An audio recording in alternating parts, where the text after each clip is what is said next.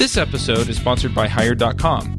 Every week on Hired, they run an auction where over 1,000 tech companies in San Francisco, New York, and LA bid on iOS developers, providing them with salary and equity up front. The average iOS developer gets an average of 5 to 15 introductory offers and an average salary offer of $130,000 a year. Users can either accept an offer and go right into interviewing with the company or deny them without any continuing obligations. It's totally free for users, and when you're hired, they also give you a $1,000 bonus as a thank you for using them. But if you use the iFreaks link, you'll get a $2,000 bonus instead. Finally, if you're not looking for a job but know someone who is, you can refer them to Hired and get a $1,337 bonus if they accept a job. Go sign up at hire.com/iFreaks. Hey everybody, and welcome to episode 145 of the iFreaks Show. This week on our panel we have Andrew Madsen. Hello from Salt Lake City. James Zuber. Hello.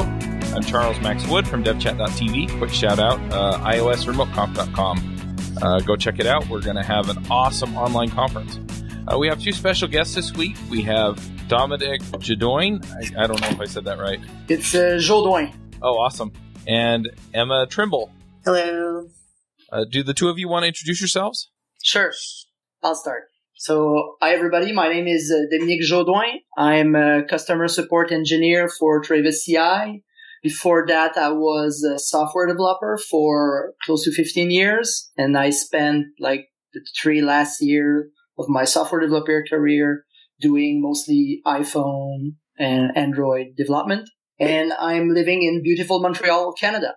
Hello, I'm Emma Trimble. I am part of the Build Infrastructure Engineering team at TravisCI, and I'm coming from kind of chilly Pittsburgh, Pennsylvania. Awesome.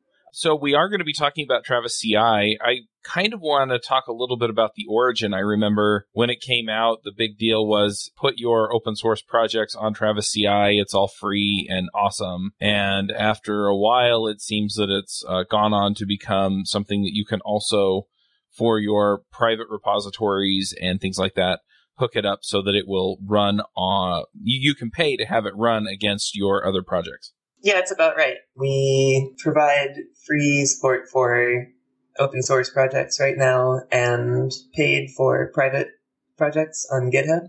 Let's step back a little bit, because in the iOS world, Mac world, continuous integration is some kind of pipe dream or like a myth like Luke Skywalker. So what are we talking about with TravisCI? You can build and test your iOS projects on TravisCI. We provide to do this real, I don't know if we can call them real, but it's actually virtual machine running on macOS, on Apple hardware, but on macOS OS for sure. And basically you can do pretty much all that you are doing locally, but in the cloud. Yeah, we run OS X VMs on in a vSphere cluster on Mac hardware, server hardware, and Mac Pros, since the server hardware has been discontinued for some time at this point. We're looking at moving to those and just automatically run your builds or compile your project or run your tests against a simulator on there for, nested virtualization, the iPhone simulator inside of the VM. For those who are listening, which I don't know how many, but for those who are listening that don't know what CI or continuous integration is at all, could you just do like a really basic intro to what CI is? Sure. The basics of continuous integration is to have every change in the code tested automatically so that you can get quick feedback about this specific change. And this helps in software development where you can spot bugs like right away rather than waiting for the software to be deployed in production where you don't want your users to find bugs. So the way it works on TravisCI is that we're hooked with GitHub, and we receive a webhook every time you do a commit in your repositories. And when we receive this commit on TravisCI, we check out your code.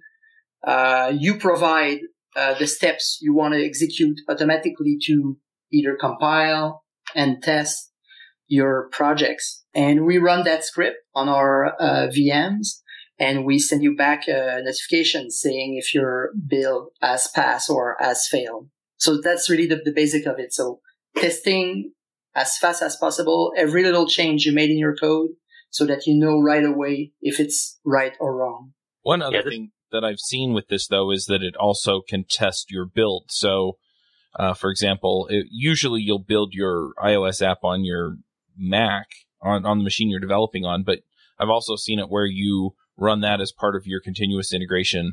And what that does is then any problems in compilation also will show up in the continuous integration and make that available so that people can see, hey, look, whatever you did, it broke the build, not just in the test, but also in its ability to ship at all. Yeah, definitely. Yeah. One of the well-known problems that works on my box because you dragged in something from the file system and it hard-coded a path on your machine, which wouldn't exist anywhere else. But you're running this on a build server, and okay, it has no idea what user home Jame is. It crashes, sends you an email, so your teammates don't download it and say, hey, you broke the build, and then you go back and forth like, well, it works on my box. And like, no, it doesn't. So this is a nice way to have a clean environment that everyone agrees you need to keep running. That is exactly what I was going to say as part of the explanation, is that the old works on my box conundrum. Trying to avoid any of that in the future and make sure that we have a standardized build platform every time that your build runs. I think we've made the case for continuous integration. I've seen people do other things with it, but for the most part, this is what we see.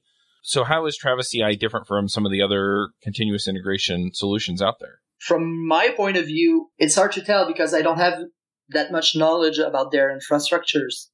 I know TravisCI does support iOS projects, so it's hard to tell for other CI from my side, unfortunately.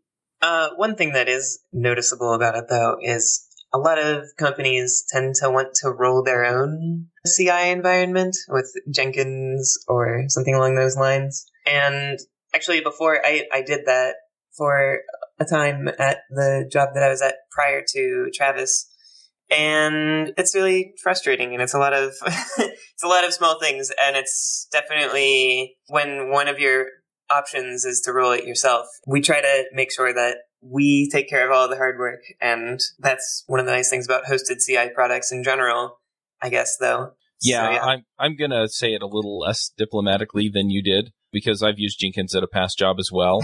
And the past job that I worked at, similar to most iOS developers, we weren't using Java, which is what Jenkins is written in. So whenever we ran into an issue, it was a royal pain because it's like, oh, well, I don't understand the Java runtime environment. I don't understand, some of the gotchas in Java code. I mean, sure, I can look at the code and kind of reason about what it does, but that's not my area of expertise, and tracking down bugs is a real pain.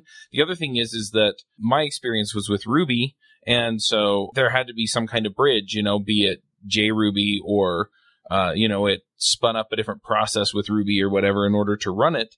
And anyway, it just had issues because I had to fix all those issues myself. And a lot of companies think, okay, well, Jenkins or, something else it's cheaper because we're not paying for a service. But by the time I rolled all my time into it in order to make it what the company that I worked for wanted it to be, it would have been cheaper for them just to pay for a service like this and use it. That's not to say that it can't be done and that it doesn't make sense for anybody. But at the same time, it was a royal pain in the neck, and it would run into memory bottlenecks. And it's like, oh, okay, so what I have to do is I have to go edit the start script and tell it to start with more memory and blah, blah, blah, blah. And okay, now it needs more memory, but the machine doesn't actually have the memory. So now it's swapping and it's slow. And yeah, anyway, my experience has been with Jenkins and similar is that it's never exactly what you want. You're going to spend a lot of time customizing it to what you want. And in a lot of cases, it's written in a language that just isn't your core competency. And so it's actually easier and cheaper to call support on a product like TravisCI or CircleCI, which is the one I use, and say, hey, this is what I want. How do I do it? And have them say, okay, configure it like this, add these config files, tell us what versions you're using of this, and then it's done. Absolutely. I've been on teams that have integrated Jenkins successfully for iOS projects, but they've had dedicated teams and people that's what they did. They kept that kind of thing going. And I'm sure Emma would attest that it's a lot of time-consuming stuff, and it's not the core of what you do. So, yeah, if you can offload that stuff, and especially for smaller shops where you don't want to have someone messing around with Jenkins as part of their job. Yeah, that's fair. Larger shops that can afford to have a specialized team run it, that makes sense. You guys are making me feel good because I'm not on a large team, and I'm the one that maintains our Jenkins setup. And to be honest, it is a bit of a pain, and it's especially a pain to get set up, although I don't want to exaggerate it. I mean, it works pretty well. But the thing that I really like TravisCI for, that I think kind of gets into its history, is that I maintain a couple open source projects, and I think it's really valuable that, you know, somebody submits a pull request immediately before I ever even look at it. Travis has run a new build with that pull request and tells me if tests passed and if anything broke. Weeds out bad pull requests really quickly, and it also makes me feel a little more confident that one that has come in is good. I'd like to know a little bit about so Travis has really, is kind of a big part of open source or is really involved with open source. And I'd like to know a little bit about that. Why is it that open source is important to Travis? I think maybe Dominic can comment a little bit more, but it's been a founding core concept or core priority of Travis, at least from what I've seen, to really be nice to the open source community. And the Travis product itself is, I think it's like 90% open source itself to some extent. And, we get the same support from other people, other folks submitting a PR to our project, and then naturally the tests run on Travis. And then it's a nice thing in general for everyone to have. It's somewhat of a GitHub-like model of main ideal of the company is to provide that sort of support for the open source community. So if I have an open source project and I want to get it set up with TravisCI, what do I need to do? It's fairly easy. I can explain a little bit the process. So you type in your browser the URL travis-ci.org and you sign in. There's a big, if I remember well, green button that says sign in with GitHub. And once you're signed in, we will automatically synchronize your account on TravisCI with your account on GitHub. And we will show your repositories that you have over at GitHub. And now you can just enable that project that you want to use on TravisCI. And the next step, it's basically to push a new commit. We have some intelligence where we try to find the type of project you are activating with us. So we'll try to detect if it's Ruby, Node.js, etc. And when we do that detection, we try to run some basic CI steps. Like, for example, if you have a gem file, we're going to execute bundle in the installation step. And afterward, if you have a rake file, we're going to run a rake test for the testing step. So that's basically it. And if you want more fine-grained control on what your build does on your project, you have the option, and it's something we recommend, is to create your own .travis.yaml files where you can specify anything you like in those steps. Like we have what we call the build life cycle, and for every step you can execute the command you wish, any command you wish. Okay, and YAML is the Ruby-like configuration file, right? Correct, yep. And basically just a quick note is that every step or command is basically what you would execute on a console, in a terminal on your own machine. So it's not a specific language that you need to learn. Okay, what are some examples of commands? Does it build out of the box if you have a library or an application? It should for projects that are respecting kind of the standard way to configure and run and test, like let's say a Ruby project.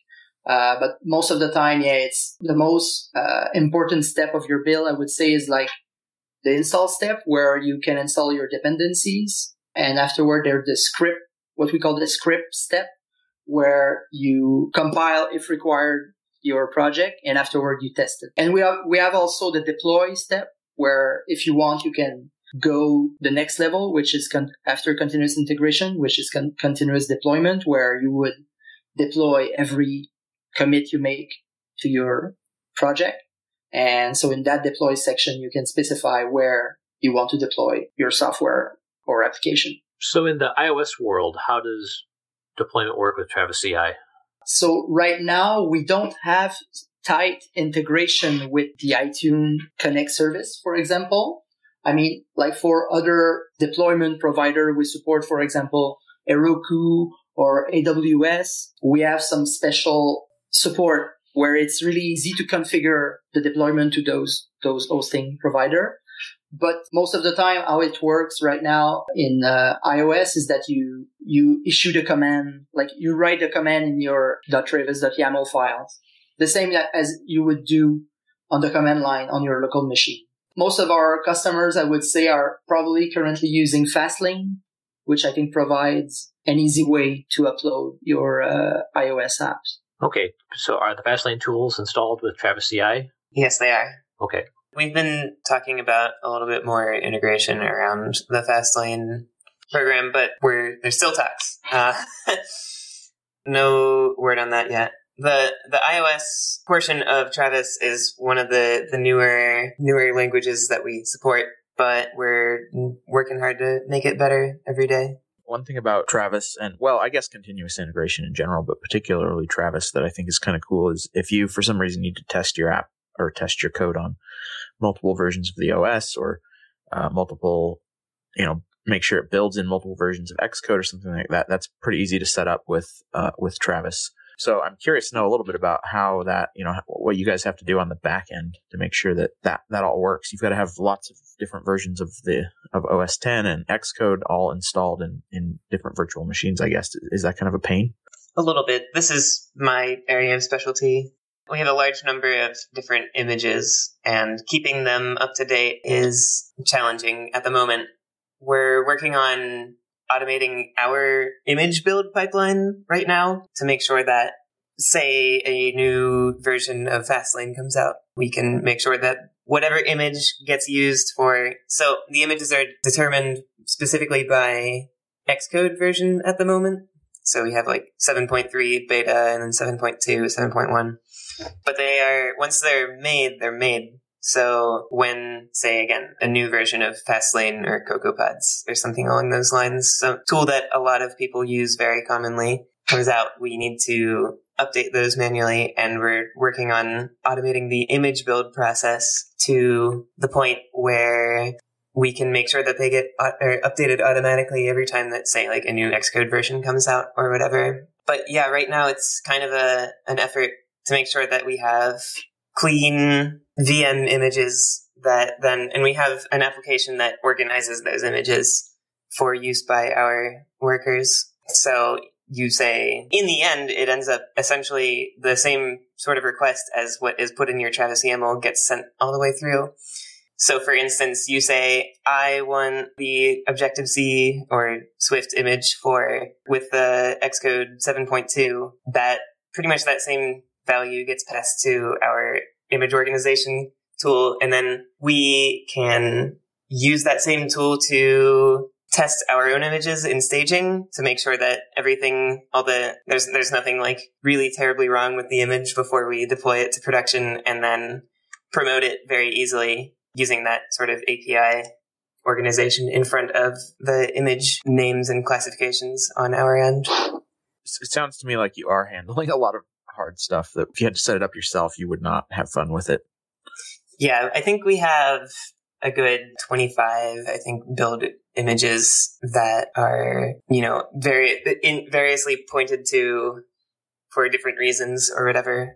Some of them are just old images that have been superseded by a newer one, but haven't been removed yet, just in case if the newer one has some sort of major issue. But we try to follow a dev, test, staging, production, promotion sort of atmosphere, and make sure that the images that come out for production use are reliable and up to date.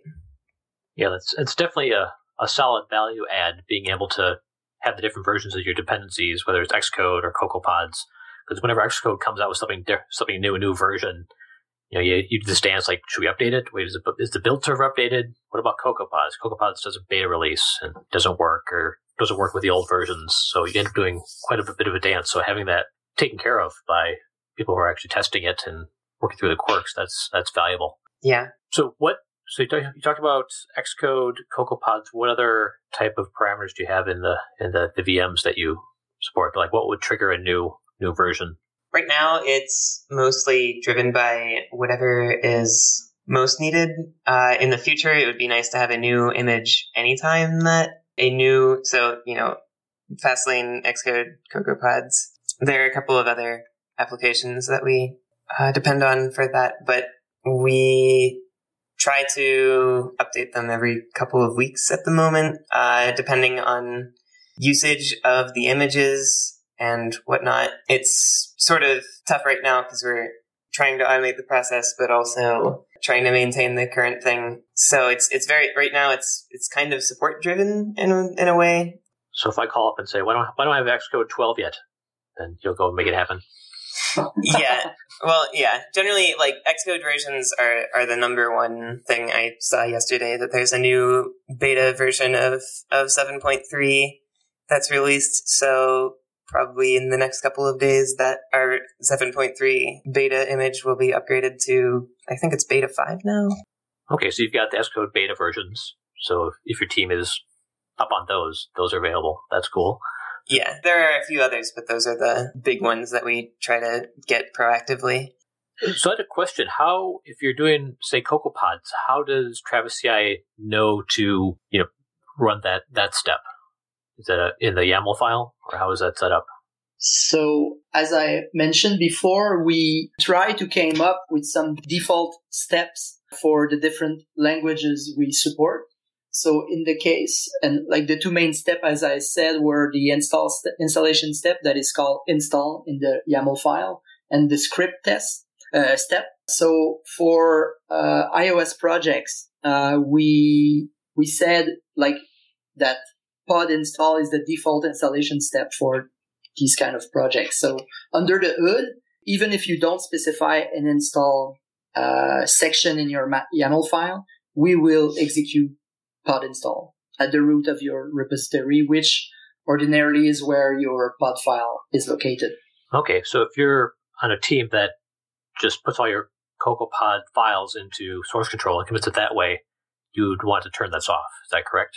Yes, that's correct. So you can do this by actually overriding the install section and do your own, or just you can specify true to say just override the install step on your build. Okay. Do you have any support now for some of the new Swift, open source Swift stuff, now that people are developing libraries that are not necessarily, well, particularly libraries, but soon maybe web apps and things like that are not necessarily iOS or Mac projects, but are written in Swift? Have you started rolling that out, or do you have plans for that? Things like the Swift build system